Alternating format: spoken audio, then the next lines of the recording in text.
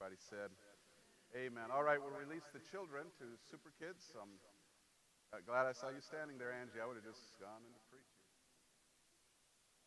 Praise God. Well, if you've been following the series, if you haven't, I do encourage you to, really do encourage you to go back at least to the podcast and try to follow it. I've learned a lot of, thank you, Al, Gabby. Let's give them a hand clap as they leave. Just get that. Thank you, guys. God bless you. Once again, that couple just drives all the way from Laredo just to cover, Kathy and Laura are on vacation, so thank God for our campuses. And I always say we're not different churches, we're one church in various locations, right? So even our online church, I was looking, we have big attendance this morning. There's upwards, last time I checked, there's about 20-something people online, so you guys are the upper tier. You're welcome. Welcome, glad you're here. You're just a big part of it, like anybody else. So let's get right into it. So the idea of being spiritual, and trust me, I've been doing a lot of soul searching even in my own life, looking at some of the things that I teach, because I don't want to be that guy, right? Tell you what to do, but do something different. And we're all on this quest, and I think one of the dangers that I've discovered in trying to be spiritual is that we've been taught a lot of wrong ideas about what spirituality is, and it wasn't based on the Word. It was based on, a lot of times, just control. A lot of people would just want to control people. And I say this kind of ironically sad, but there's churches all over the world this morning that will be filled with people that are all scared to be there. I mean, they're there because of fear. They're not there because they want to find Jesus. They're not there because they look for grace. They're there because somebody told them and taught them that if you don't go to church, God's going to get after you, and he's going to cause a lot of headaches for you. So we have a lot of people trying to worship a God that they're scared of. Are you all still here this morning? And that was kind of my reality. Nobody ever taught me that, but it came across through, again, my parents did the best they can. I had wonderful parents, but I heard more than once. In Spanish, it sounds different than in English, but Diosito te va a castigar. Anybody ever heard that?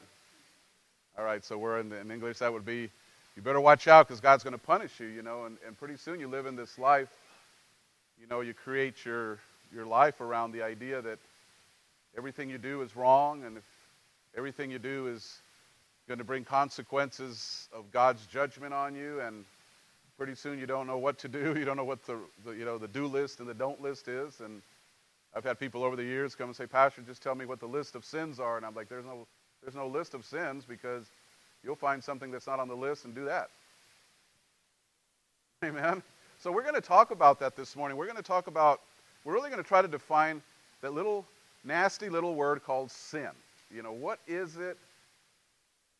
Really, what is it from the Bible perspective? Because we've been told a lot of things are sin, because here's the thing.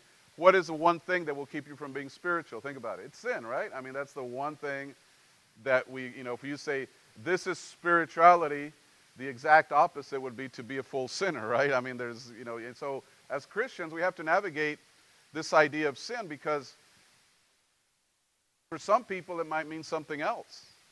You could go through cultures, culturally speaking, there are places in the world, even today, where, for example, they found native people on the southern Pacific Islands that, they don't wear clothes because they don't have a Walmart to go buy clothes.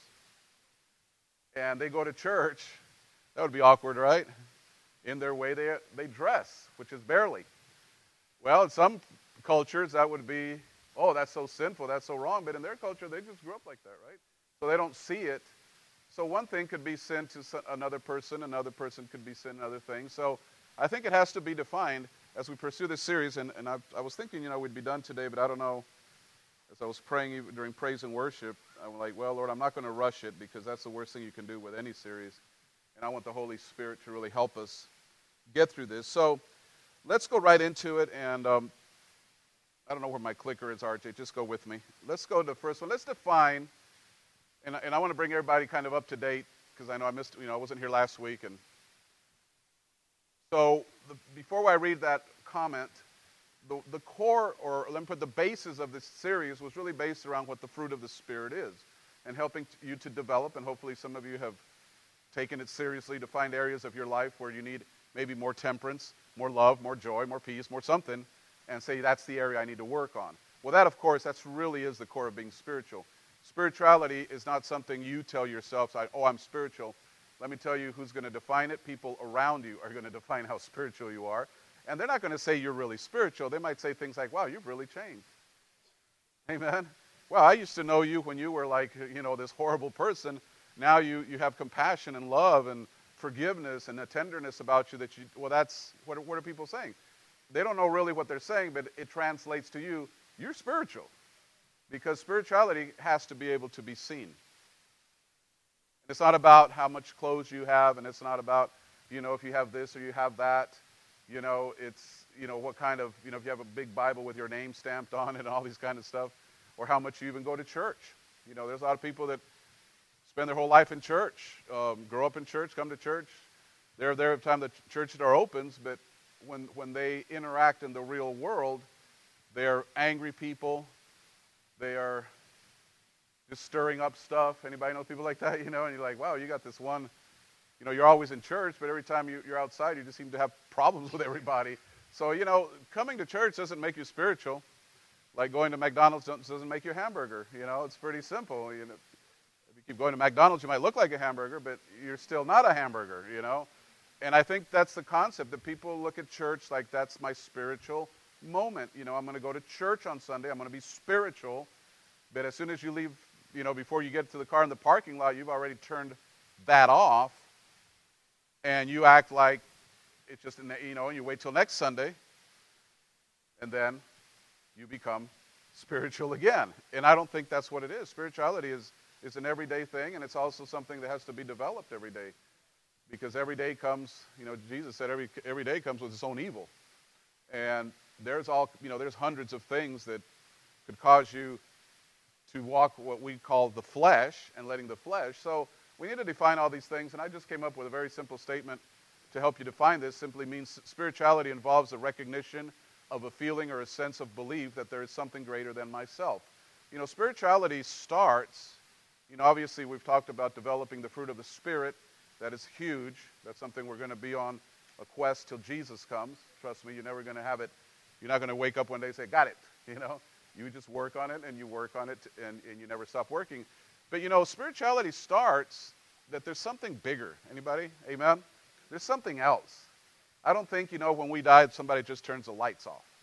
I just, and every culture through history, and I've said this almost every time I've introduced the series, atheism is kind of a newer thing, meaning newer thing, it's been around, maybe for 150 years. It's been around forever, but I'm just saying it got formatted into basically it's a religion. They can call it whatever. Atheism is a religion and science is their God.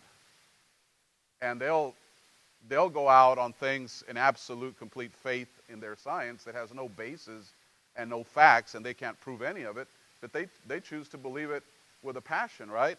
But atheism, like I said, it's some kind of a newer thing, as far as it got, probably the late 1800s when very smart people thought they were so smart that they decided God wasn't real. Well, you know what the Bible says about that? It says a fool says there is no God. Amen? So right off the bat, they're tagged as fools.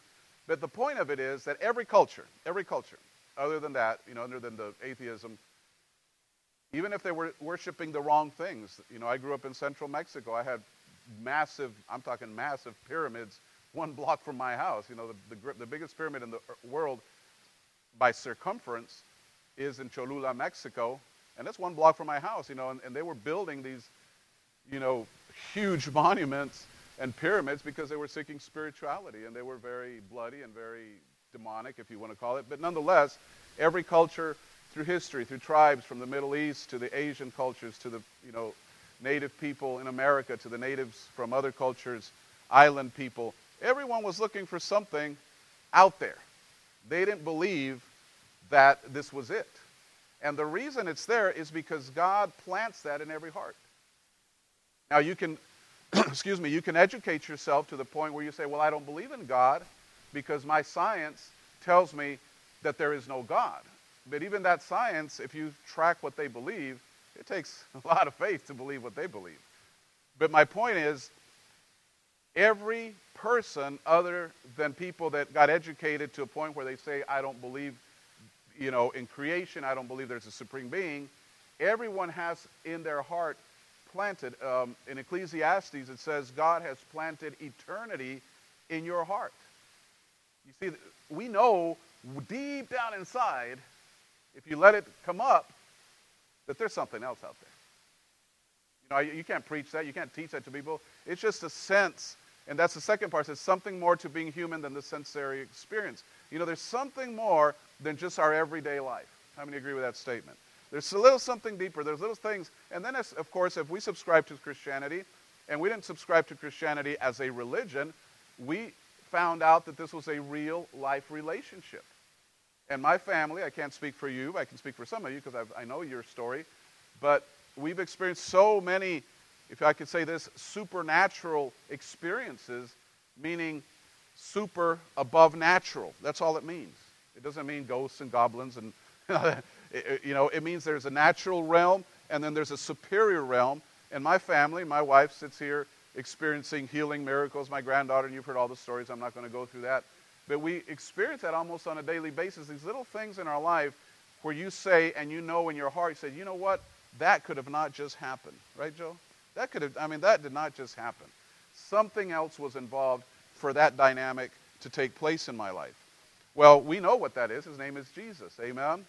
So we've discovered that there is a being out there that we know as, Jesus. His real name, natural world name was Yeshua, which was his Jewish name. And he has a heavenly Father that we know as, Jehovah, which his Jewish name was Yahweh Vadhed. Not that it matters. We translate some of these words to relate.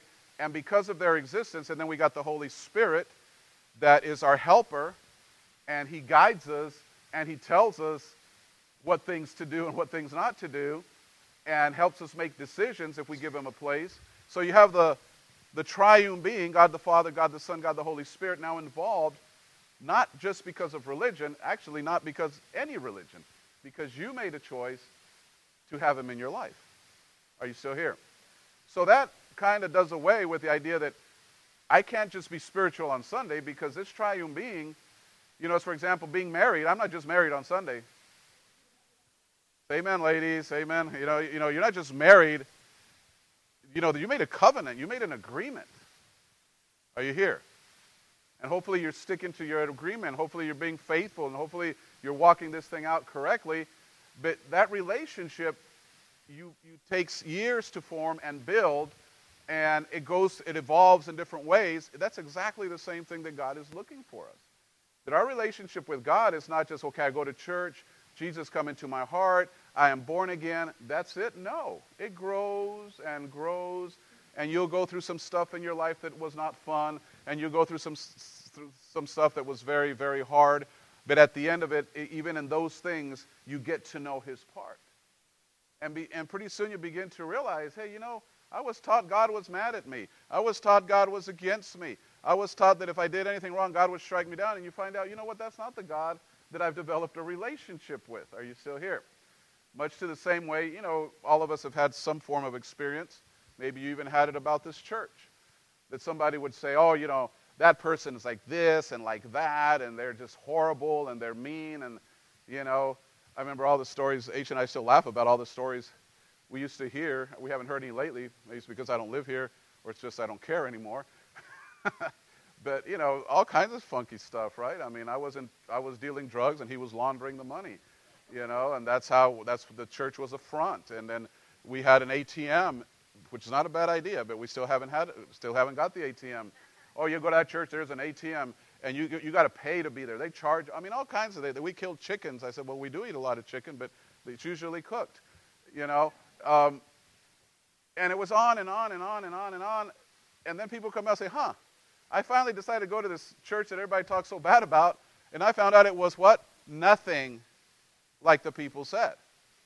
Well, those kind of experiences, you probably had experience about somebody in your life. Somebody said, oh, that person's like this, like this, like this, like this. And they created this monster image, and you were like real weary of this person, but once you actually interacted with that person, you're like, wow, that person is nothing like they told me. You know what? And that's what religion has done to God. Religion has done such a bad, giving God such a bad name. And there's been a lot of bad things that have done in religion. And I'm not going to make excuse, but the bad things that were done in the name of Christianity was just in the name of Christianity. God wasn't involved in any of it. Are you here? There are a lot of bad things done in the name. The Crusades, and even in World War II, you had, they were christening the tanks that were going to be used to murder people. I mean, it was crazy, the stuff that they would bring in the context, the great inquisitions that were done in the name of Jesus. All that was horrible, and it was very tragic, but God did not do any of it. And you need to settle that, because that's what, people that want to confront you about your Christianity say, well, what about what Christians did in the Middle Ages? Well, whatever they did wrong, because God, that's not the God I know. The God I know is not killing people. The God I know is not blessing, murders, and is not blessing this and is not blessing that. So that begins to build into this just very simple statement, but it's all in there, that there's something more than the human sensory experience, that we can't just base all of our spirituality on our five senses. What you hear, what you so forth and so on. And the last line of this is, and that greater whole of which we are part is divine in nature. So not only do we recognize that there is something greater, we begin to recognize that it's actually divine. In other words, it's not just something else is out there. No, whatever else is out there is greater than anything else. Are you here? That's the divine aspect. Well, now we come down to our human form. Oh, there's my clicker. I finally saw it. Maybe I can click now, RJ. It's like, there it is. Okay. So let's get right into it, and let's start with this one. Remember, I come from a context that I grew up in a Christian school, went to church every day of my life till I could make a choice not to when I was about 13 or 14. But here's something that I've heard preached forever. And a lot of times it was just, they would stop. And they would stop halfway through the verse, and then for an hour talk about what a sinner you were. Anybody remember that? So they would come, and they say, all have sinned, and all are short of the glory of God. And they would stop. And they would preach in an hour about how sinful and how bad you are, and how, you better get your stuff right because you're a sinner. Anybody heard something like that? And they would just beat you down with this idea, you're a sinner. And then we'd hear little things, well, I'm just an old sinner saved by grace. And that's even a wrong statement. Let me clear that one up. How many have heard that one? We're just old sinners saved by grace. Well, there's truth in there, but there's a big now that we use fake news, let's just use fake news, since it's a big thing now. The problem with saying I'm an old sinner and I'm saved by grace is that you cannot be an old sinner and be saved by grace at the same time. You're either a sinner, location, everybody say location, or you are saved by grace. You can't be both. Because now you're saying, Jesus, you're in my heart, but I'm still full of sin. And that's what we're going to break out this morning. And if it takes me to next week, I'll take it to next week. But I want you to understand this. So Romans 3:23 and 24 says, all have sinned. Everybody say all? That's all of us, right? We all have sinned. So I know you guys look hyper holy this morning, but no, you all have sinned. Some of you probably did. No, I'm just going to say maybe last night, right? But here's the thing. Here's the next all that a lot of people don't preach on. And, say the next one, all. Say all. So all have sinned, but guess what? All are justified. So once again, let's take our time on this. You're a sinner, you should go to hell. That's what the Bible says. You should not have a redemption. You were born in sin, even though it wasn't your fault. You have the Adamic nature or Adam's nature. You are sin, and maybe you grow up and you don't have a basis and you just do all kinds of crazy stuff, and you're evil and whatever. You're a sinner. All have sinned. But then, that's why I'm saying you can't say, I'm an old sinner saved by grace. You can't do that because you're a sinner. Everybody say location. I want you to get this because it's going to be big in the message. So now the second part that nobody spends a lot of time preaching, it says comma, and all, the same all, you, me, all of us, now we've been justified freely by his grace. So this is my location. I'm a sinner. I'm going to hell. But hey, there's a cross. There's a Jesus. Jesus, I repent because he paid the price. He became sin. He took care of it. And the acceptance of Christ puts you in this place where now you are justified. In other words, the devil will come and say to God, hey, he has to go to hell because he's a sinner. And God will say, no, he cannot go to hell because he made a choice to bring Jesus as his justifier. And in my books, he's not a sinner anymore. He's justified. He was a sinner. Justice came. He's no longer a sinner. Once again, say location. You see how sin, I learned this from Dennis Burke many, many years ago. He said sin is a location. First time I heard it, I said, Then I began to study it out, and he was completely right. So now you are justified. Now question, do Christians sin? Yes, just go ahead and say yes. If you say no, you're sinning by lying. All right? You're already sinning by lying. So Christians, yes, there are thousands and thousands of opportunities where we're going to mess it up, even in the place of justification.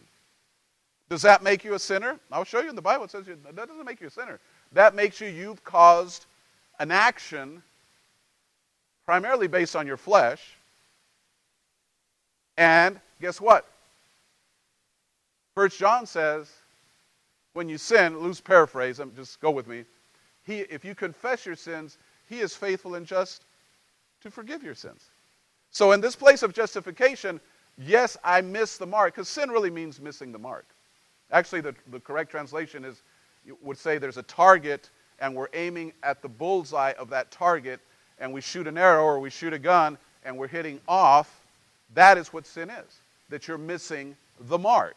So as a believer, I have this mark, which is called Jesus and his example, and I got mad about something, or I talked wrong to my wife, or I kicked my dog, which I don't do that, I'm just saying, or I did something worse, or I lied, or I cheated. Does that put me back into not being born again? No.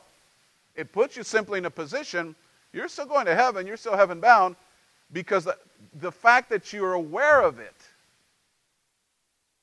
come on, church, the fact that you're aware that you missed it, it tells you that you're a born-again child of God. Think about it. How many people out there, they'll do stuff, they don't think about it. They'll lie, they'll cheat, they'll cuss, they'll jump around and sleep with everybody they can, and they have no context. But now you brought Jesus, and guess what? You remember I told you it's a triune being? God the Father, God the Son, God the Holy Spirit. Now you got the Holy Spirit scratching at your heart saying, dude, you missed it. Dude, you missed it. Anybody? Come on, just raise your hand. It could be a very little light thing. Dude, you missed it. Now it's up to you to say, oh, Holy Spirit, shut up. Or, you know what, sir? Yes, I'm right. You're right. You go to God, Lord, I repent. Everything I'm telling you, I'm going to give you a scripture right now. I'm just kind of introducing it. So now you're in this position saying, okay, I'm born again, I'm still justified, but I'm no longer a sinner. I sin, but sin is not where I live anymore. And I think that is one of the biggest keys to understanding spirituality, because I don't want to say everyone here, but I can tell you in my life, I grew up with so much condemnation that I still have to deal with it. Amen? You're watching something on TV and you didn't switch it, fast enough, or you're watching a movie, or something, and pretty soon instead of just saying, well, I shouldn't have watched that, now you're condemned. Or you get mad at somebody. Amen? Or you have a Karen moment. Anybody? I like that new thing, Karen. That's that thing in my house now. We're going to go all Karen on them, right? And you realize that you could have behaved better. But that realization didn't come because you're all self-aware. Yes, you are self-aware, but that realization came because the Holy Spirit told you. And the fact that the Holy Spirit spoke to you should tell you that you are a born-again child of God. Because people that aren't born again don't have the voice of the Holy Ghost. I mean, all this is in the Scripture. So let's go in. So all have sinned, yes, but all can be justified. So how are we justified? Right there, by his grace. Simple as that. Through the redemption that came by Christ Jesus. In other words, all have sinned and all can be justified. That doesn't mean all are justified, because there's still one decision you need to make. And that is to say, Jesus, here's my life. With all my imperfections. Because, religion has a way of telling people, oh, you got to clean up your act before you can come to church. Right? See, that was my idea of God. I had so branded in my heart that God was out there to punish me. And I was trying to figure out why he hadn't punished me while I was a sinner. But then I was convinced that if I ever gave my life to God, I was completely convinced, even into my teens, early 20s, I was completely convinced that if I ever came back to God, because I was so far from God, I was running from God, but I figured, man, before he even has any dealing with me, he's going to have to give me a royal spanking. I mean, that's the idea I had. So there was a kind of a fear, even though I know I needed God desperately because my life was a wreck, there was a fear that coming back might even be painful. Now, you might have not dealt with that thought process, but I think a lot of people do deal with that. I said it, I think, 2 weeks ago. You invite somebody to church, and they'll say, ha, ha, ha, if I go, the church will burn down. You've heard it. You might have said it. Well, you're here and it didn't burn down. Look at there. Why? That is that concept. That church is for the holy. Church is for the good. Church is for the perfect. Well, that's not what Jesus said. Jesus, I came for the sick. Church is for the sick. So what is our sickness? Sin. That's it.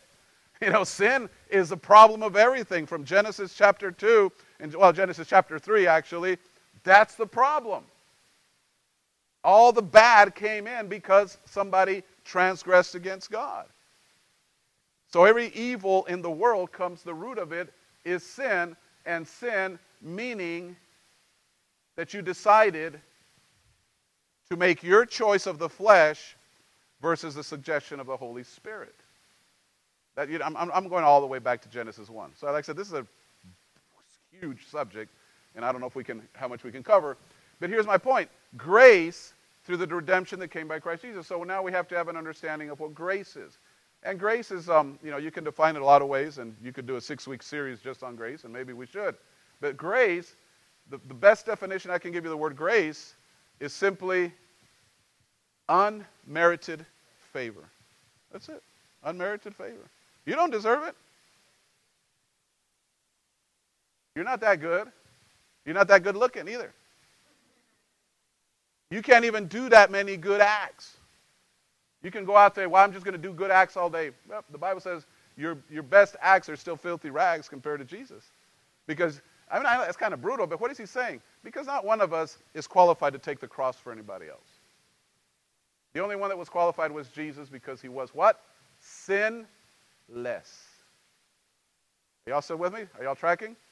Look at your neighbor and say, wake up. I see some eyes going like, y'all look like newborn puppies right now. They're trying to keep your eyes on. I tell you, don't stay up too late on Saturday night. You'll fall asleep in church. All right, let's keep going. Let's look at Numbers 5. I want to pull one little thing. I know this is under the law. We're not under the law. But it's just a very simple statement that I thought was very good. I found this scripture a couple days ago, kind of by accident. Well, it wasn't an accident. I believe the Holy Spirit helped me find it. I've never seen it. I've read the book of Numbers, but it just, you know how it goes. The Holy Spirit shows you some things. And it says, tell the people of Israel, I'll just tell the people of Hebronville, when a man or a woman commits sin, look at this definition. I like this one. The person has broken trust with God. And the last phrase is guilty. But I think I want to back up to the previous phrase. So sin now gives me an idea that we broke trust. Well, who's trusting who? God is trusting you. God trusts you. Are you still here?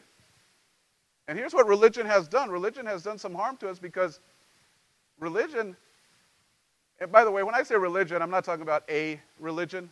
I'm talking about a spirit. Religion says, you're never going to be good enough. Right? So just keep trying. You got to come to church. You got to pray. You got to pay your tithes. Hey, come on, man. You're never going to be good enough. That's what religion says. God says, I trust you. Imagine that. There's a beautiful, beautiful scripture. I don't remember where it's at. I kind of want to say where it's at, but I'll probably mess it up, so I'll just tell you what it says. It says that God sings songs over you. Isn't that powerful? God sings songs over you. God loves you. The plan of redemption was not, remember this. I want to say these carefully because I don't want people to take it the wrong way, but the plan of redemption was not see how many people we can keep out. The plan of redemption was to see how many people we can get in. God did not make this. Do you don't think God knows how messed up you are? He knows how messed up we all are. And in spite of that, he still chose to give us his son, Jesus. He knew what he was coming for. And I think Jesus gave us a prime example by the bunch that he picked to be his disciples. They were all messed up. They all had issues. And he chose them to start the church. Imagine that. He didn't go to the synagogue to find the holy ones. He went down to the dirty streets and the docks and picked some of the lowest people you could imagine to start his church. Well, that's a prime example of what he's still doing today. Amen. So, we could spend a lot of time on talking about this broken trust with God is, but I like the other side of it. You can't break trust unless you've had trust. Are you still with me? So I like the idea that God trusts me. God trusts me. You know, one thing I tell all our leadership, when I appoint somebody to leadership in our church or any of our campuses, obviously I've been watching them, I've been tracking them, I'm seeing what they're made out of, you know, how they handle difficult things, how they handle pressure. But I tell them this. I said, once I assign you as a leader, I even trust you to make mistakes. Because that's on me, right? I don't expect you to be absolutely perfect. I trust you as a leader, but even if you mess it up, I still trust you. Because we'll get through it. And I think God, that is the heart of God. God, do you think God doesn't know your life? He knows exactly what you're going to do in the next 10 minutes, in the next hour, in the next 10 years. And he knows all the situations you're going to get involved in. His desire is for you to be so connected to the Holy Spirit that you can make some good decisions here and there. But he knows, and he chose to trust you even with all that. Come on, church. I'm trying to help you to get past this thing called condemnation, guilt, and shame. Because that's really what we need to talk about this morning.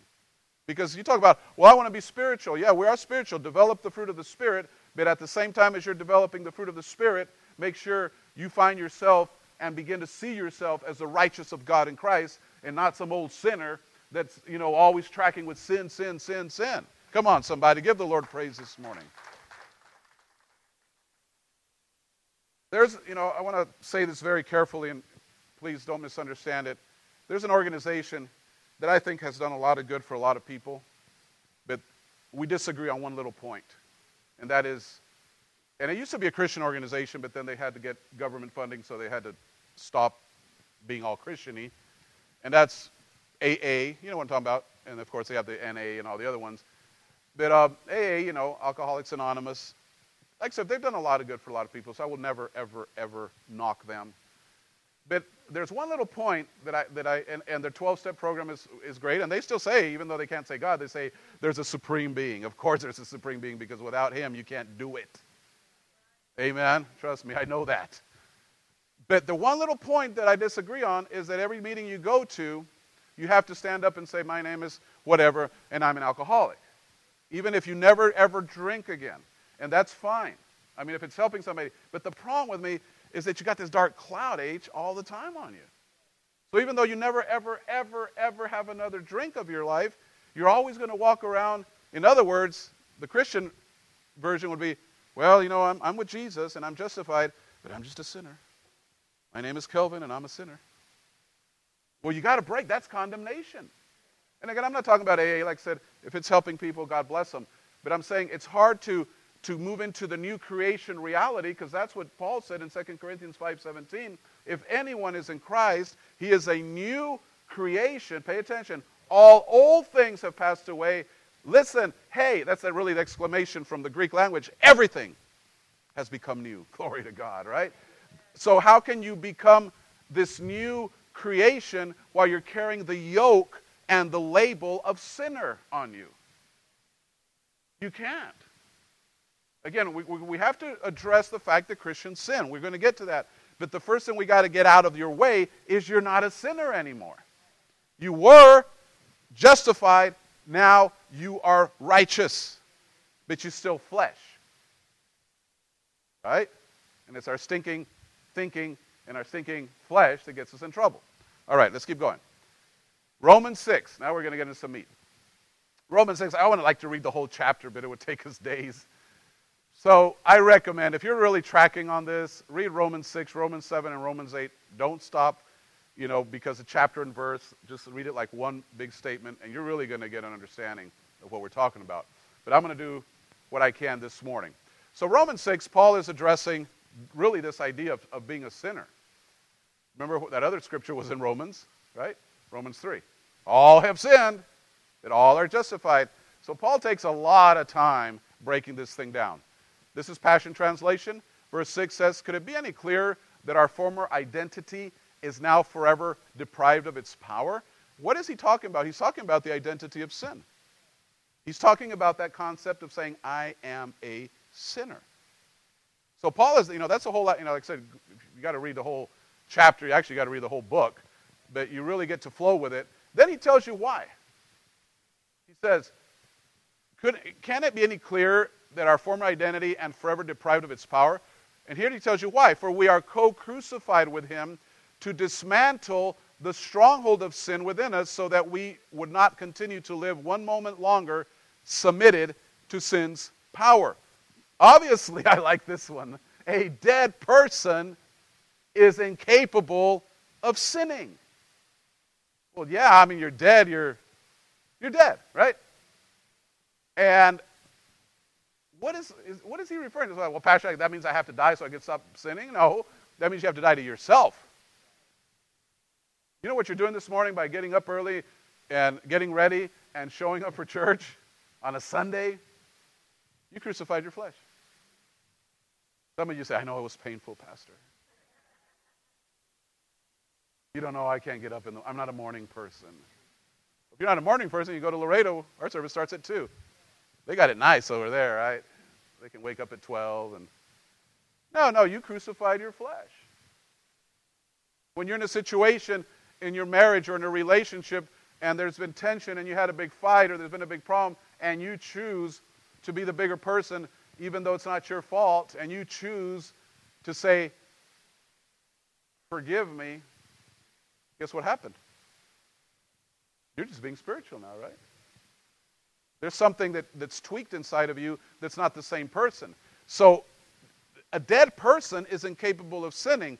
And what is he's meaning? He's when you finally get to the point that you're dead to your flesh. Now this process, let me tell you right now, it's going to go on till Jesus comes or we go by the way of the grave. This is never going to stop. And nowadays, my gosh, you can't hardly watch any news without getting mad. This world, I don't know about the world, but America has gone completely insane. Okay, you guys don't agree with it. I don't know. The country that I see that is represented, and by the way, you know what? The country that I see represented on TV, it's not the real USA. They're trying to tag all of us as being some kind of, racial this and all that, and that's not the people I know. The people I know, we don't have those issues. Amen? You're white, you're brown, you're black, you're blue, you're red. What difference does it make? I was teaching my grandson this year. I said, you know why that's the dumbest thing to judge somebody by the color of their skin? Because everybody bleeds red. Huh? Everybody bleeds red. But out there, if you listen to the narrative, it sounds like this whole nation is, and we're not.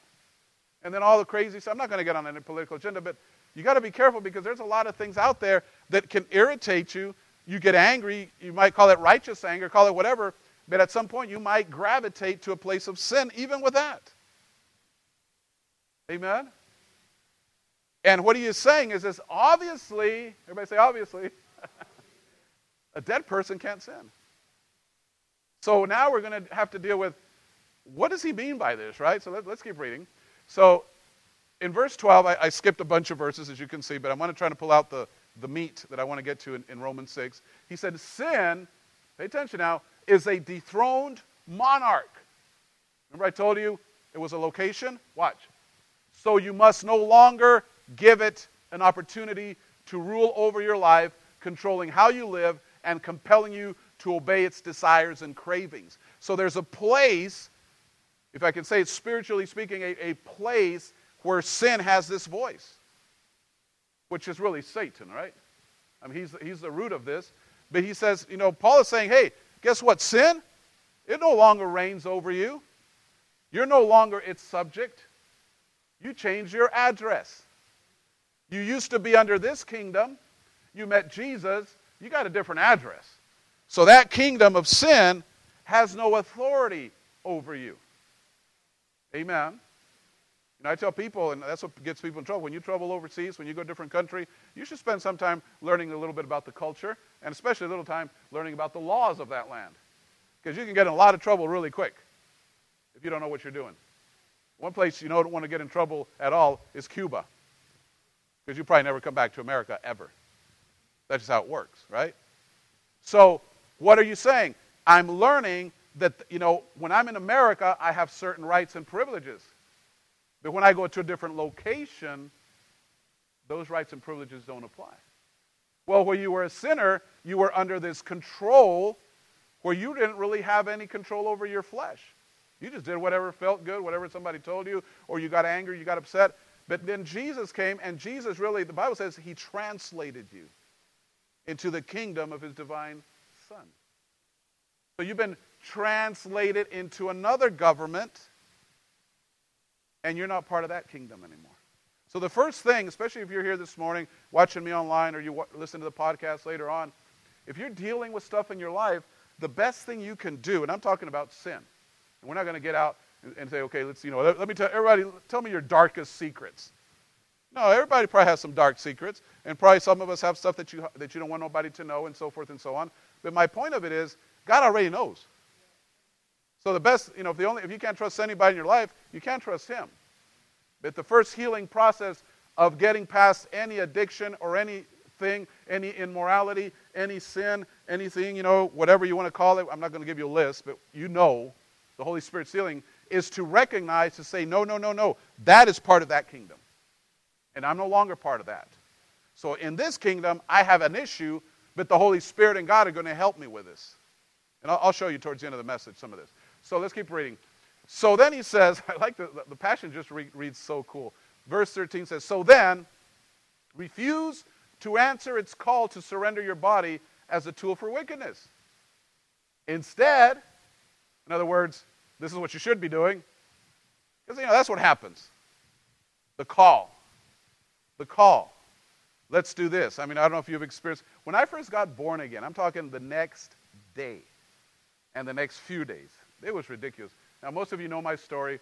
I lived a very riotous life from the age of 14 to the age of 26, and it included every form of addiction you can imagine and all that kind of stuff. But I remember the day that I had my experience in September of 1992 with God. I was completely cleared. Everything was broken out of my life.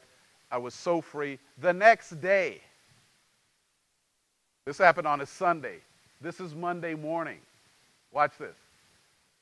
I'm sitting in my house, minding my own little business, reading my Bible, excited about my new life, excited about what God had done. And I hear a car honk, beep, beep, and I go outside, and it was one of my buddies that I used to run with. Amen? The guy couldn't walk because anyway. And he pulls up, and I'm like, I go outside, hey, what's up? And I look down, and he's got a plate, and for all the young people here, you're going to get to explain that one. But he's got all the lines cut. That's all I'm going to say. I'm like, how do you drive like this, right? They're like one after another. He's like, órale! And I'm like, whoa, wait a minute.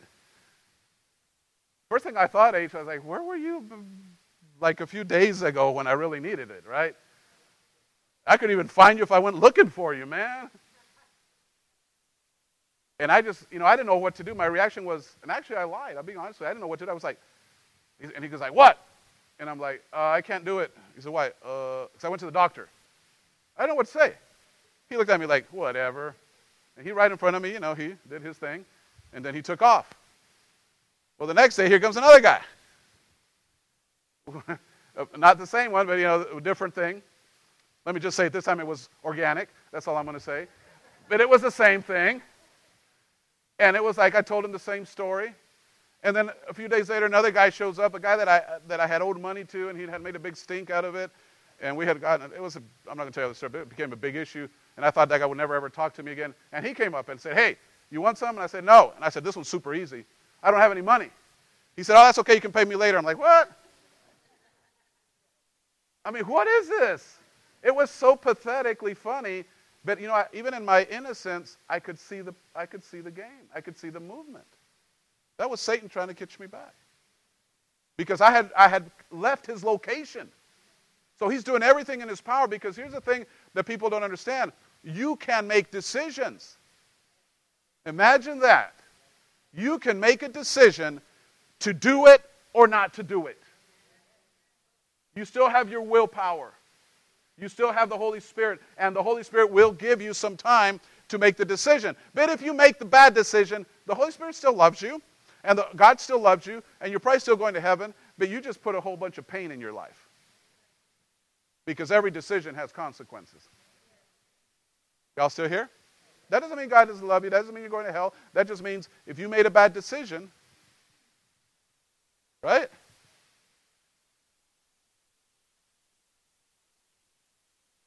You're back in the dominion of sin. Sin didn't go get you. You move back. You're still not a sinner because you're still saved. Get this. This is key that you understand.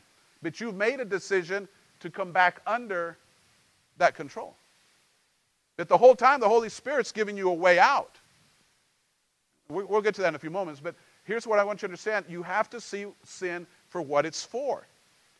The purpose of sin, very simple purpose, is to separate you from God. To separate you from life, to separate you from peace, to separate you from hope. That's all it is. Because, I used to think this way. I mean, I still think this way, but I had that aha moment. I said, if you could feel the way you feel after you sin, if you could feel that before you sin, come on, somebody, you would never do it, right? But the devil makes sure you don't get that feeling before, but he is quick to condemn you to pieces right after you do it. Come on, you guys, I know, Lord, I'm sorry, they're very holy in this church. Maybe it's the online church that needs to hear this message. You guys just radiate holiness today. No, I'm talking to you. Holy Spirit's talking to all of us. We need to understand what is the expectation of a Christian. I tell people all the time, Christianity, you don't have to be one. You don't have to be a Christian if you don't want to. But if you choose Christianity, guess what? There are borders. There are things that are allowed and things that are not allowed. And the reason they're not allowed is not so you don't have any fun. The reason they're all not allowed is because God doesn't want you to kill yourself. Because he loves you. And sin will kill you. Sin will kill you. There's a paycheck coming. Come on. It's called wages. Wages. The wages of sin is death. And it doesn't mean ceasing to exist. It means living a life separated from God. And I don't know if you can live. I don't know. I've been walking with God so many years, almost 30 years of my life. I don't know what it would be like to wake up one morning and not walk with him. Just the fact that I know that he's around, even when I'm having a bad day, even when I need some prayer and even when I need some help, I know that God is still with me. Imagine, I don't know what the feeling would be like. Even when I say a heathen from hell, but I still had a praying wife and a praying mama. I guess they're really the reason that I'm alive today. Amen. Keep going. So he says, verse 13, so then refuse to answer its call. You know what the call comes in? It usually comes like those people that I told you. It's not the devil showing up saying, I'm going to make you sin, H.H. It's usually somebody irritated you. And now you're going to have to answer the call. Do I go off on this person with anger and a tongue lashing like they've never had before? Or do I answer the call and say, no, Lord, forgive them for they don't know what they're doing? Do I answer the call to click on that little thing on the internet that I'm not supposed to? Or do I answer the call to say, no, Holy Spirit, I won't click on it today? See, this has nothing to do with how much God loves you. God still loves you. But completely based on you. But there will be a call to sin. And there will be a call to righteousness. So then refuse to answer its call to surrender your body as a tool for wickedness.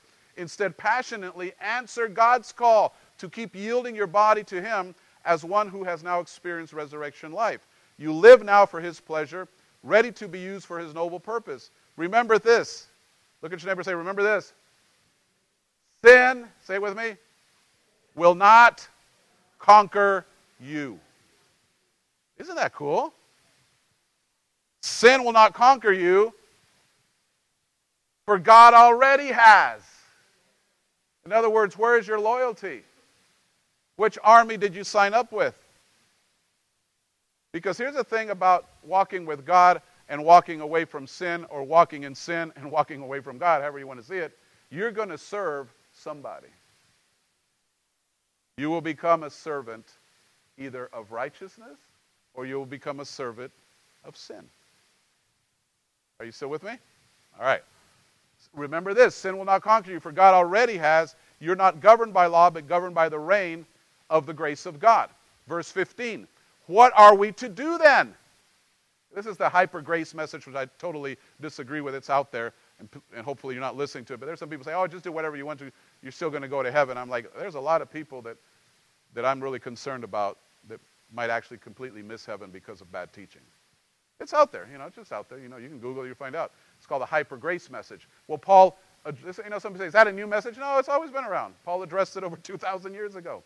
And this is what he says. What are we to do then? Should we sin to our heart's content, since there's no law to condemn us anymore? And Paul says, no, what a terrible thought. Don't you realize that grace frees you to choose your own master? Grace is not a ticket to sin. And most Christians don't need a ticket to sin. They just do whatever they want to, right?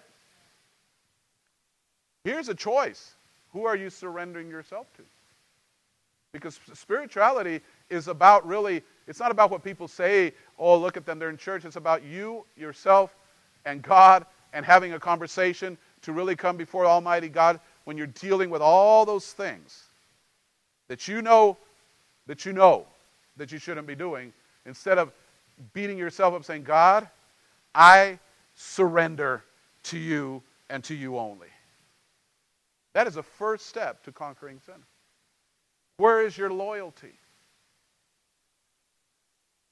Where is your loyalty? We all have bad days. We all have times that you don't know how many times, maybe I've never ever thought of quitting God, but I've thought many times of quitting this. Because some of you people can rub me the wrong way. No, I'm saying, not just saying. No, don't take that back. But sometimes you're like, Lord, but I go back to one little simple thing. I said, there is no way I'm going to betray you because you've been faithful to me. My wife and I, we've been married over 35 years.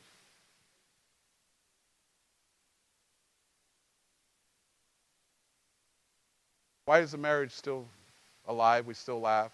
We still have a good time. Because I made a decision 35 years ago. I'll make a promise, I'm going to keep it.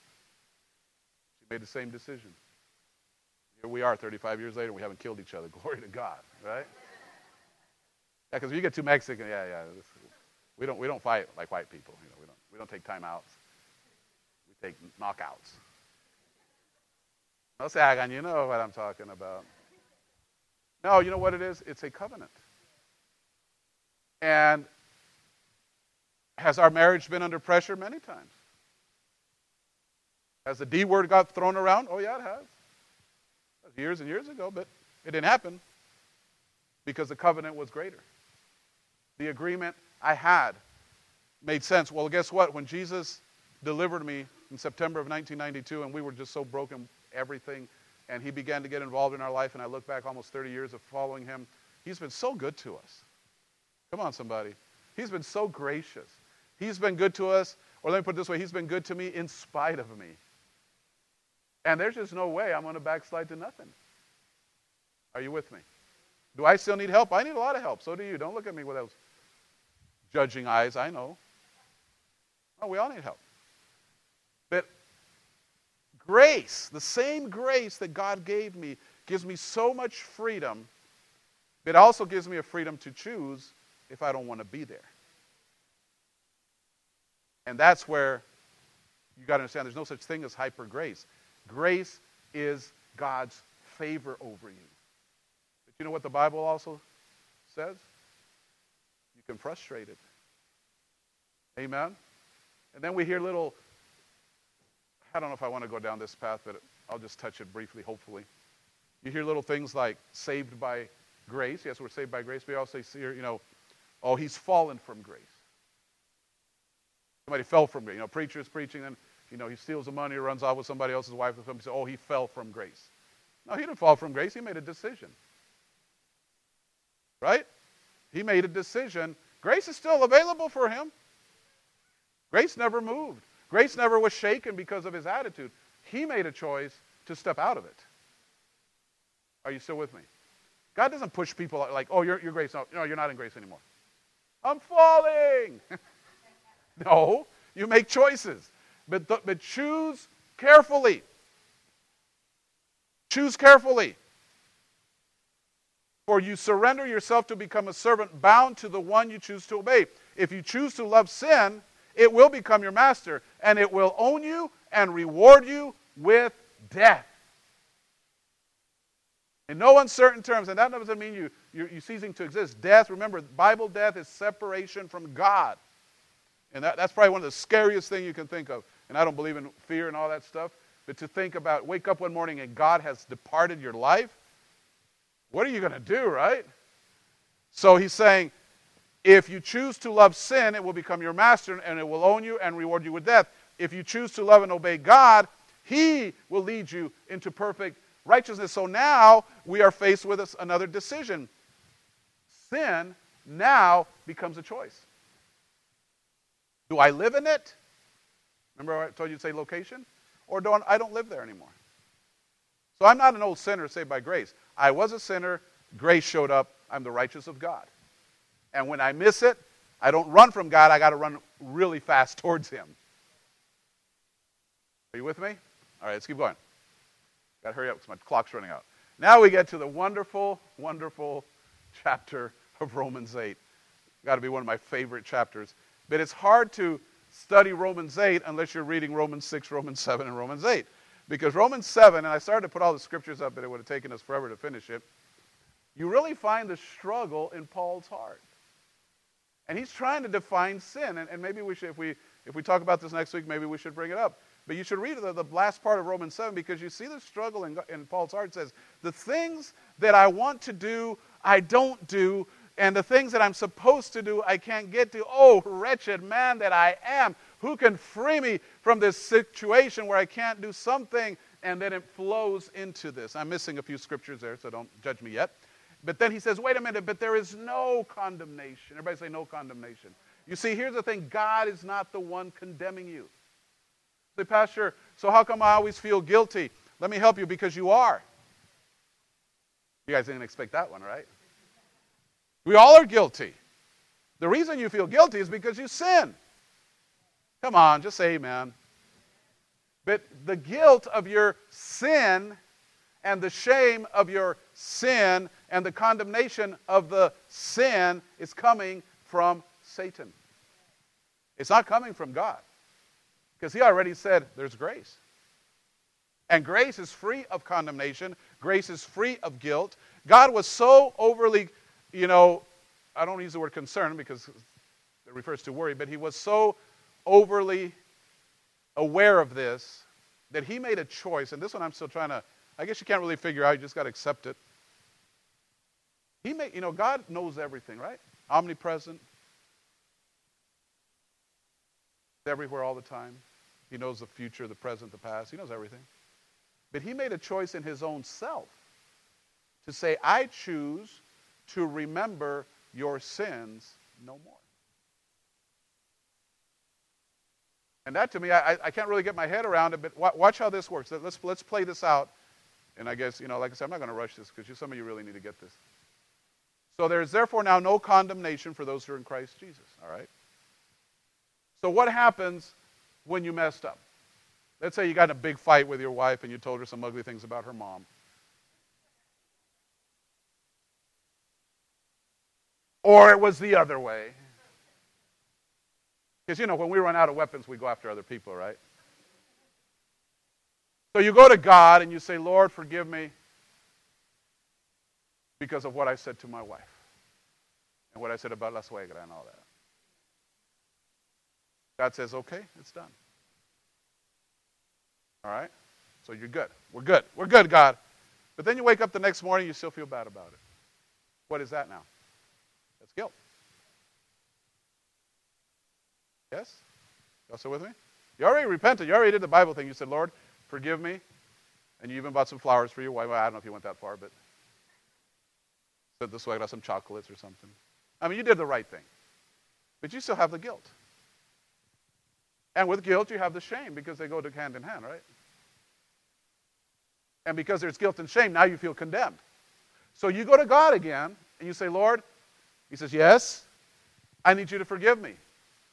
And he says, for what? Well, a couple of days ago, I had this big fight with my wife, and and God says, I don't remember that. Come on, Lord. I told you yesterday. I don't remember it. Tell me something I don't know. Well, I'm telling you. He says, no, I don't remember it. Because he made a choice to remember your sins no more. So there's no way the guilt is coming from God. That's what I want you to grab onto. Because guilt is big. And Christians, I hate to say it because I live this way, this thing was so embedded in me from childhood that it seems like it always hovers on you. If you relate to this, just raise your hand. Let me know I'm preaching to the right people. Thank you. It just kind of hovers like a cloud of guilt and a cloud of condemnation, and it never leaves you. It kind of never leaves you. Just, and you've already, so God, when he says, I choose to remember your sins no more, he made that choice because when you repent, he doesn't look at you as you. He looks through you. He's got to look at Jesus to look at you.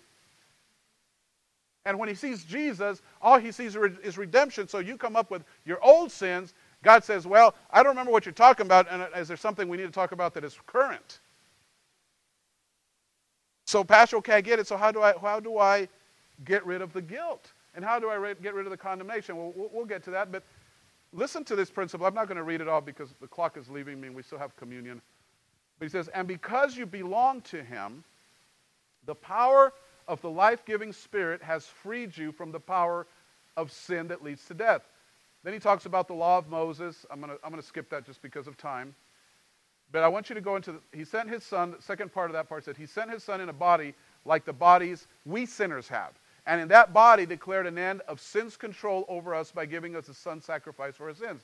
He did this so that the just requirement of the law would be fully satisfied for us. What was the requirement of the law? You sin, you die. That's the requirement of law. The wages of sin is death. That's the requirement.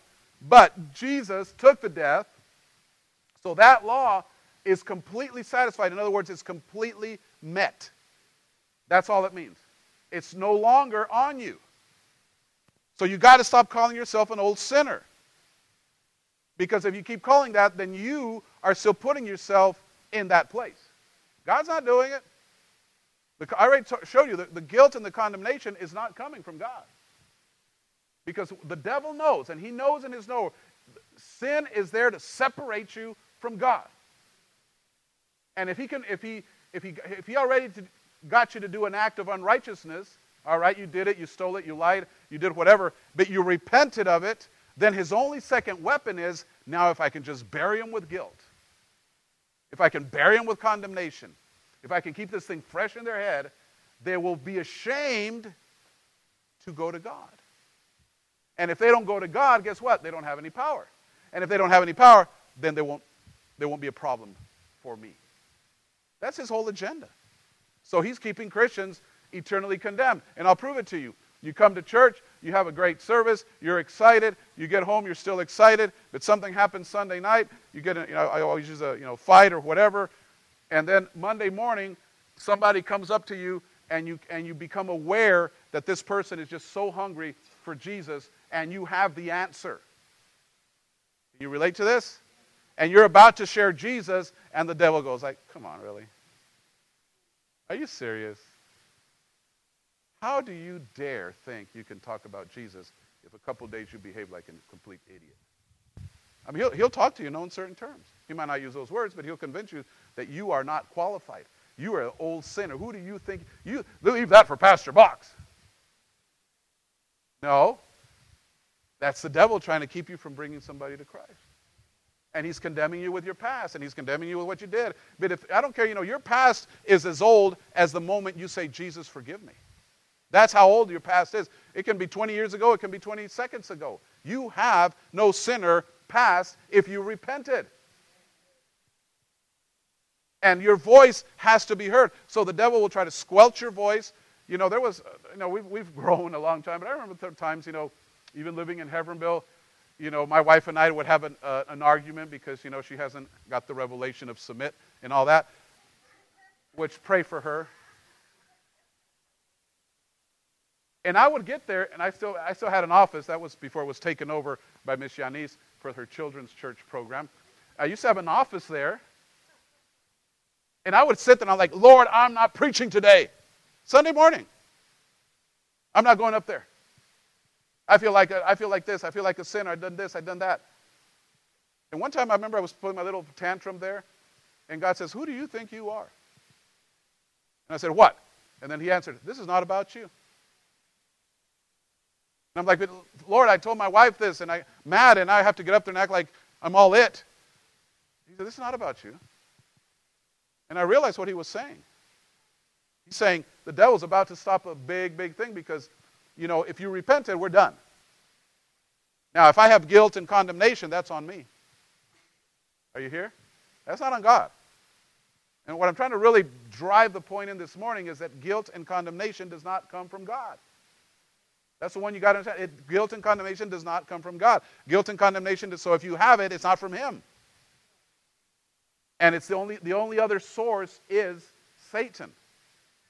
So you begin to see that, that's what Paul was saying. There is no condemnation. There is no condemnation. But the key of this, it's in verse 3. Well, the second part, he says, he sent his own son in a body like the body of a sinner, and in that body God declared an end to sin's control over us by giving son a sacrifice for his sin. He did this so that the just requirement of the law would be fully satisfied for us. We no longer follow our sinful nature, but instead follow the Spirit. Those who are dominated by the sinful nature think about sinful things. But those who are controlled by the Holy Spirit think about things that please the Spirit. So when I say, are you spiritual? One of the things that we're learning this morning, we've learned about developing the fruit of the Spirit. But what we're working on this morning is, when you miss it, where do you go? Do you go to grace? Or do you go right back to condemnation? That's all. That's really is what he's saying. Who is dominating? Because sinful nature thinks about sinful things. And what I'm saying is that us, Pastor? No, I don't believe it's anybody that's listening to me, because the fact that you're listening to me already tells me that you're hungry for something else. You're not perfect. I'm not perfect, but we're hungry for something else. We're hungry for something greater than us. Remember my very first definition this morning? So, sinful nature, if you don't have any remorse about sinning in different scenarios, the question would be, are you really born again, right? But if you have a conscience, a sin conscience, not as a sinner, but a sin conscience that you're aware that you missed it, that tells you you're where you're supposed to be.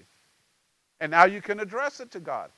Because the big word here, and you'll see it in a few moments, is repent. And the word repent actually has nothing to do with saying I'm sorry. It has everything to do with changing your ways. The Greek definition of the word repent is exactly that. It means to turn. You're walking this way, 180 degrees, and now I'm turning this way.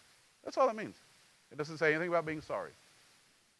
Actually, the word sorry is not even a good word, because it means sorrow.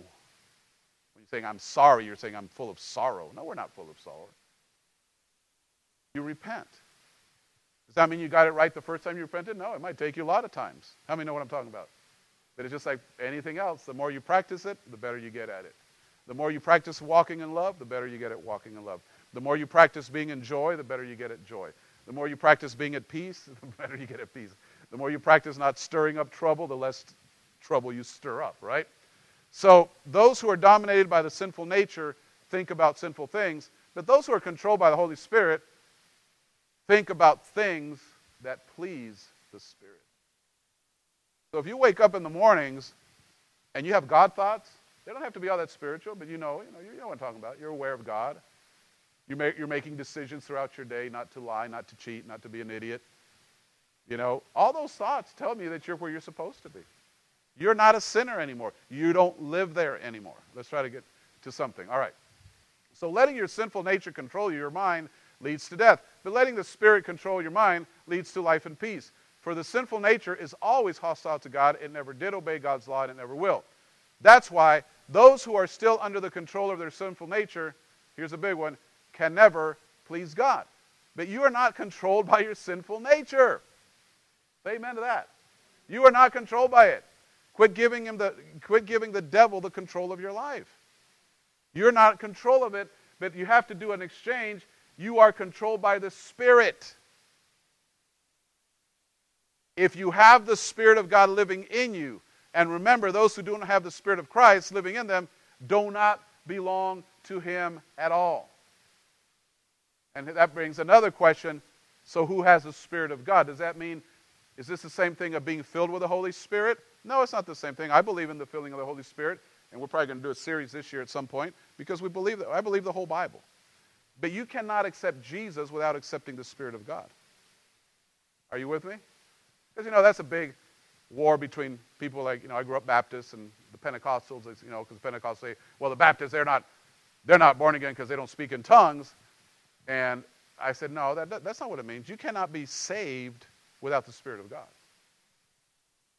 Speaking in tongues and being filled with the Holy Spirit, that's a different experience. And it's important, and you should desire that. But the salvation, you don't just say, Jesus, come into my heart. Jesus, what saves you is the Spirit of God, right? Jesus is not physically going to come into your life. What enters into your life is His Spirit. Come on, people. And that experience, and I've said it so many times in this church, but for the sake of those that haven't heard it, is as simple as saying, all this wonderful sound system that we have, until it's plugged into a power source, it does not work. You can have thousands of dollars worth of audio, and it comes down to $1.50 plug.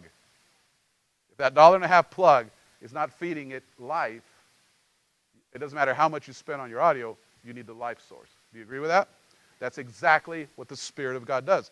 When you accept Christ as your Savior, you've been unplugged. You're dead. You have no life source in you.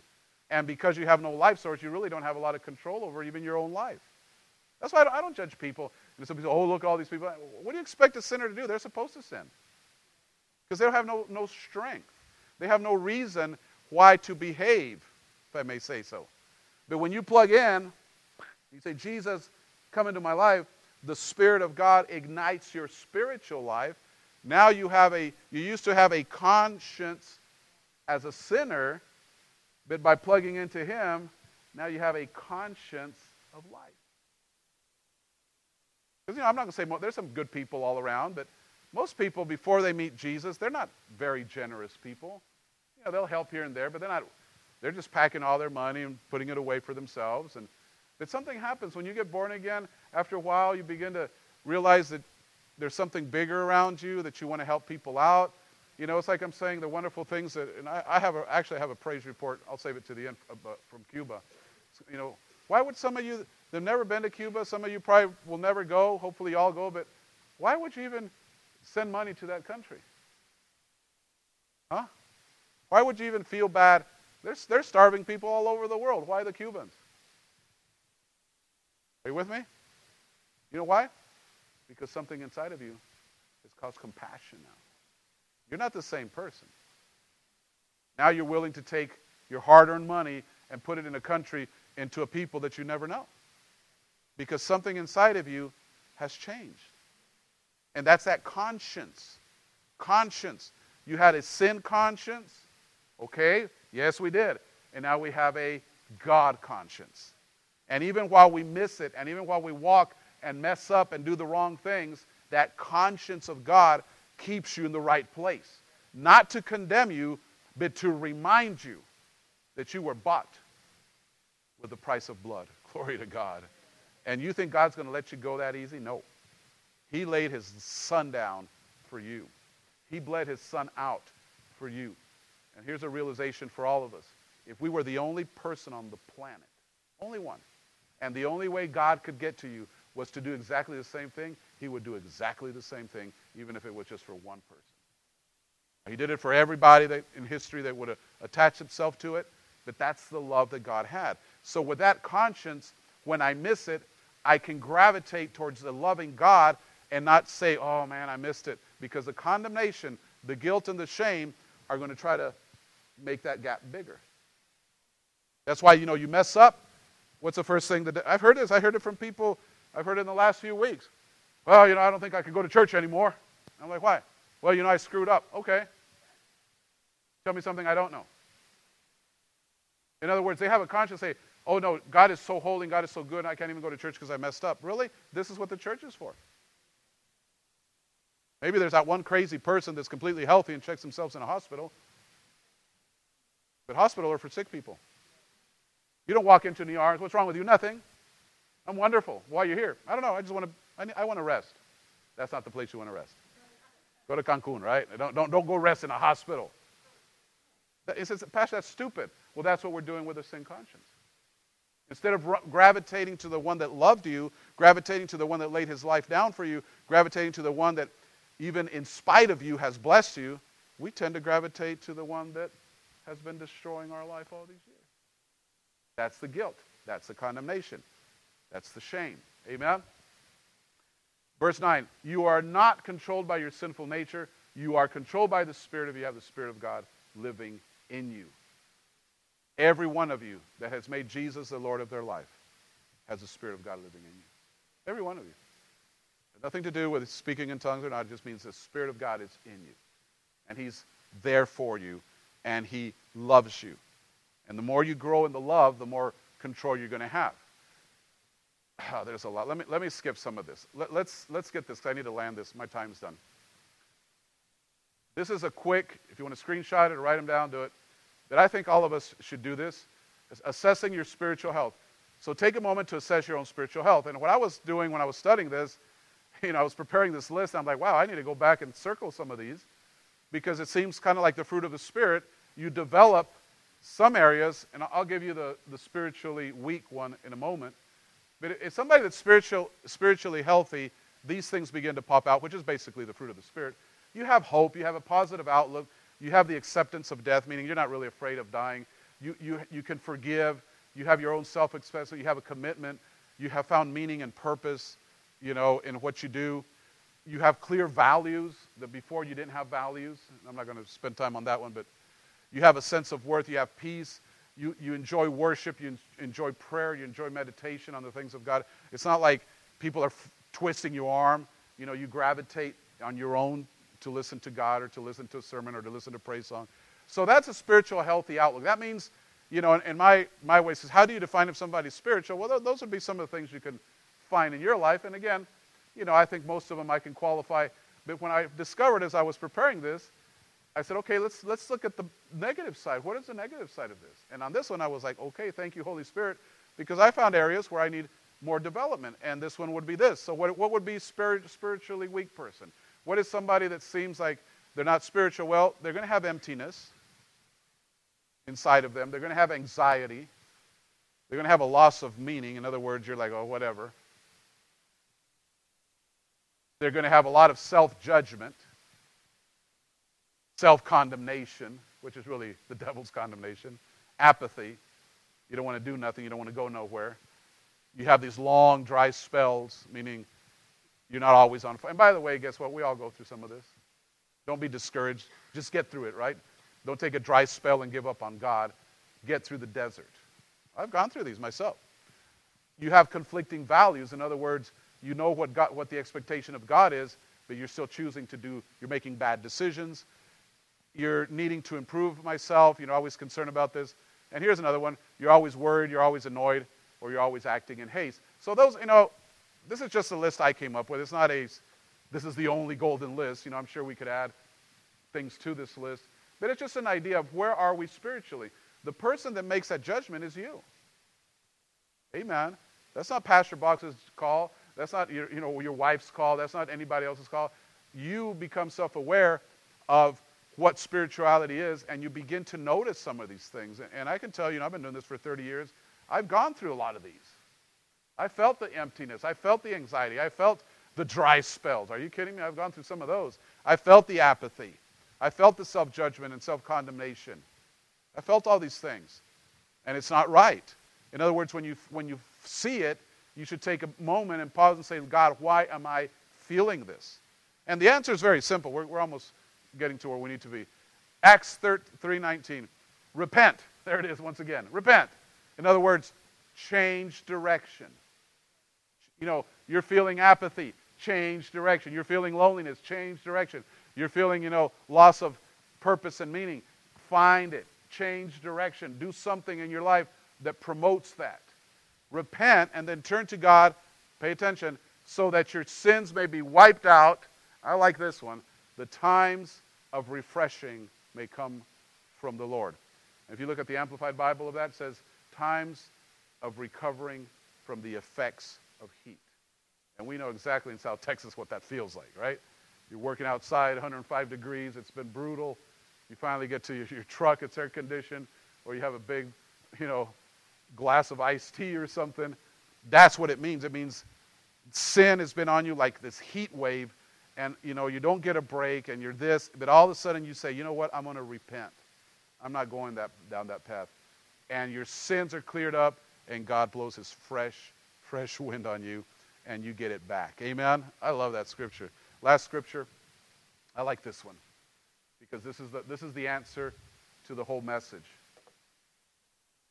Direct my footsteps according to your word, Lord. Let no sin rule over me. Psalm 119, verse 133. The word. Everybody say the word. Say it like you mean it. The word. That's all the word. This is a word church. That means the word says something. We try the best.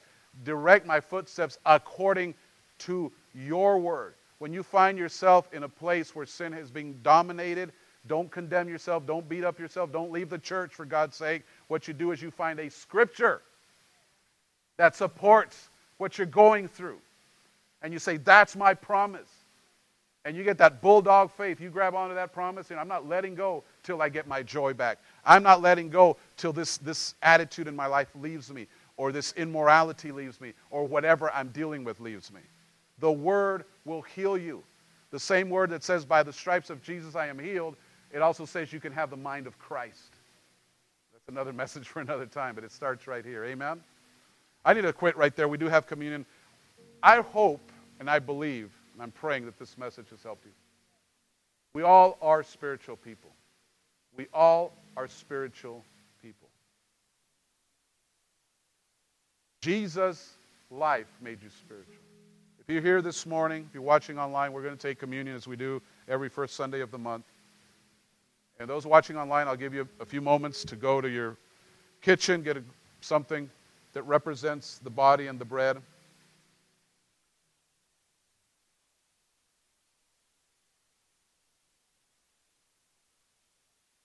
But I want you to take communion with this in mind. And if you've been dealing with condemnation, guilt, and shame, seal it today in the life of God. Ushers, you may minister to the people as I begin to close this. So the first thing I want you to do is, if you're watching me online, if you're in the building, you don't know Jesus, you've never given your life to him, just pray this prayer with me. Mean it before you take communion, because this is the only requirement you need for communion. Amen? Say this with me. Everybody online, church, you repeat with me. Say, Lord Jesus, I come to you with no excuses. I give you my life. I ask you to come into my heart. I ask you to forgive me of all my sins. Today, I will no longer walk under condemnation, guilt, or shame. I will only walk under the convincing of the Holy Spirit. Amen. If you prayed that and you meant it, guess what? You're qualified. Religion has done a lot of damage even in this. This is you want to call it a sacrament, whatever you want to call it, tradition, but it's a representation of what Jesus did. And I want to encourage you this morning, take communion. And I always tell people, bring something to the table. Bring something to the communion table and say, Lord, if you're dealing with sin in your life, if you're dealing with something that you know is not right, this is your opportunity. I could tell you stories and stories and stories about how my wife and I dealt with things over the communion table. So just bring it. And let's also believe that this month of May is going to be over the top, a blessed, blessed month. I'll wait till the ushers are finished. So I'm going to pray a little prayer. You do your own little prayer. Bring something to the table, and then we'll take communion. Father, thank you, Lord, for the message this morning. Thank you that we are saved by grace. Thank you, Lord, that we're no longer sinners, that we understand that sin is a location, and we've been translated into your kingdom. And Father, as people are presenting things at the communion table, from attitudes to dark things to maybe just a breakthrough in their life, I'm in agreement that they will leave this building being bigger and better than they were when they came in. That, Father, we're all on this journey to try to be like you, and not one of us has attained it, and maybe not one of us will attain it till we see you face to face. But we will stay pointed, and we promise, God, to continue to serve you, because you have been so faithful to us. You have been so gracious to us, and we love you for that in Jesus' name. And everybody said, amen. 1 Corinthians 11, Paul writing to the church in Corinth, verse 23, I received of the Lord that which I also delivered unto you, that the Lord Jesus, the same night in which he was betrayed, he took bread, and when he had given thanks, he broke it and said, take, eat, this is my body which is broken for you. This do in remembrance of me. Eat the bread. After the same manner also he took the cup when he had supped, saying, this cup is the New Testament in my blood. This do you often as you drink it in remembrance of me. Thank you, Holy Spirit. Father, we thank you that we are the body of Christ. And we thank you, Lord, as we're getting to halfway through this year almost, that it continues to grow and be a blessing. And the month of May will be blessed in Jesus' name. Amen. All right, ushers, you may minister back to the people. So I was going to share with you briefly, maybe next week I'll prepare it a little more. But as you know, Cuba was under severe attack. It's still under severe attack. And we've rallied. In the month of April, we sent actually close to $3,000. Glory to God. Say amen. Come on, let's give the Lord praise. And I'll share with you guys the pictures next week. But they're really wonderful to see the pictures. There's a picture of the hogs that he bought. Complete hogs, Freddie. I mean, slabs of meat. They were able to find over 400 pounds of rice and oil. And because, what I told Pastor Yoel, because we were trying to figure out, can we send food? Can we do this? And all our options were done, except the best option, which is called faith in God. And I told Yoel, I said, here's what we're going to do, Yoel. We're going to send the money, but we're going to believe God that God will direct your steps. And you're going to find what you need. And that's what's been happening. He said, somebody called me from, it was like 2.5-hour drive. He said, all of this, by the way, is black market. This is all under you don't go to the stores. Somebody called me. They said they had 300 pounds of rice. And he said, I'll take it all. And the guy said, oh, but you haven't even asked me the price. He says, I'll take it all. The guy went, because you know how it is, everyone's a haggle and everything. He said, no, just have it ready. So he went and brought, and then he found somebody else that's willing to sell 2 hogs, living hogs. Some of the pictures might gross you out because they have like the big old dead hog on the slab. And well, in South Texas, that doesn't gross us out. But my point of it is, Faith without works is dead, right? But pay attention. The work was we raised some money. We didn't even raise it. It was kind of like the women's ministry got together and they came up with really, really decent amount. I believe it was $1,200. What was it, Yannis? $1,200, right? And then, people in this church were very generous. We were able to have send another $1,200 previous to that. And he's been directed, and he's making these packages with meat and everything, and it's such a blessing. So again, thank you for doing that. There's still, give the Lord praise. When we say that little statement, we don't just put that just kind of as a cute reminder, but I believe I really mean it. Thank you for your generosity, because you are making a difference. Amen. They also had some videos that I wanted to show you, but I'll put some of this together next week. They're having church at the farm that you guys helped purchase. Completely illegal because they're not supposed to have church, but, they don't care. It's awesome to see them out there because nobody out there really bothers them, but they're gathering out there. They're having praise and worship. And that property that God would only know, right, what that property would turn into when we bought it. It's creating food. Now it's creating a place of worship. I'm just telling you, I'm excited. Usually the reports from Cuba are like, okay, we got to pray through this, pray through that. This week was like one of those really good ones. Like you felt good about it, right? So thank you all for your giving. And so you wonder, that's what I'm saying. When you have that connection with God, all this stuff comes almost naturally, right? You don't sit there, hopefully you don't feel like this church ever beats you up for an offering. But we were never going to hide that God is a God of prosperity. That would be, to do that would be shameful to God. Because the same blood of Jesus that healed your body is the same blood that will get you out of poverty and lack. It's the same thing. God, you don't think God forgot about the money part? He's, I want you to be spiritual, but I need you broke. No. He covered it all. But he covered it all for you can be a blessing. So once again, thank you for your generosity. Thank you for what you're doing. Instructions are on the screen. There's an envelope next to you if you need to give your online giving or your paper giving. But you are making a difference. So I was really excited. We have, I really don't know what the church announcements. Nobody told me, so I guess Kathy can come next week. And Ladies Fellowship. Okay. There it is.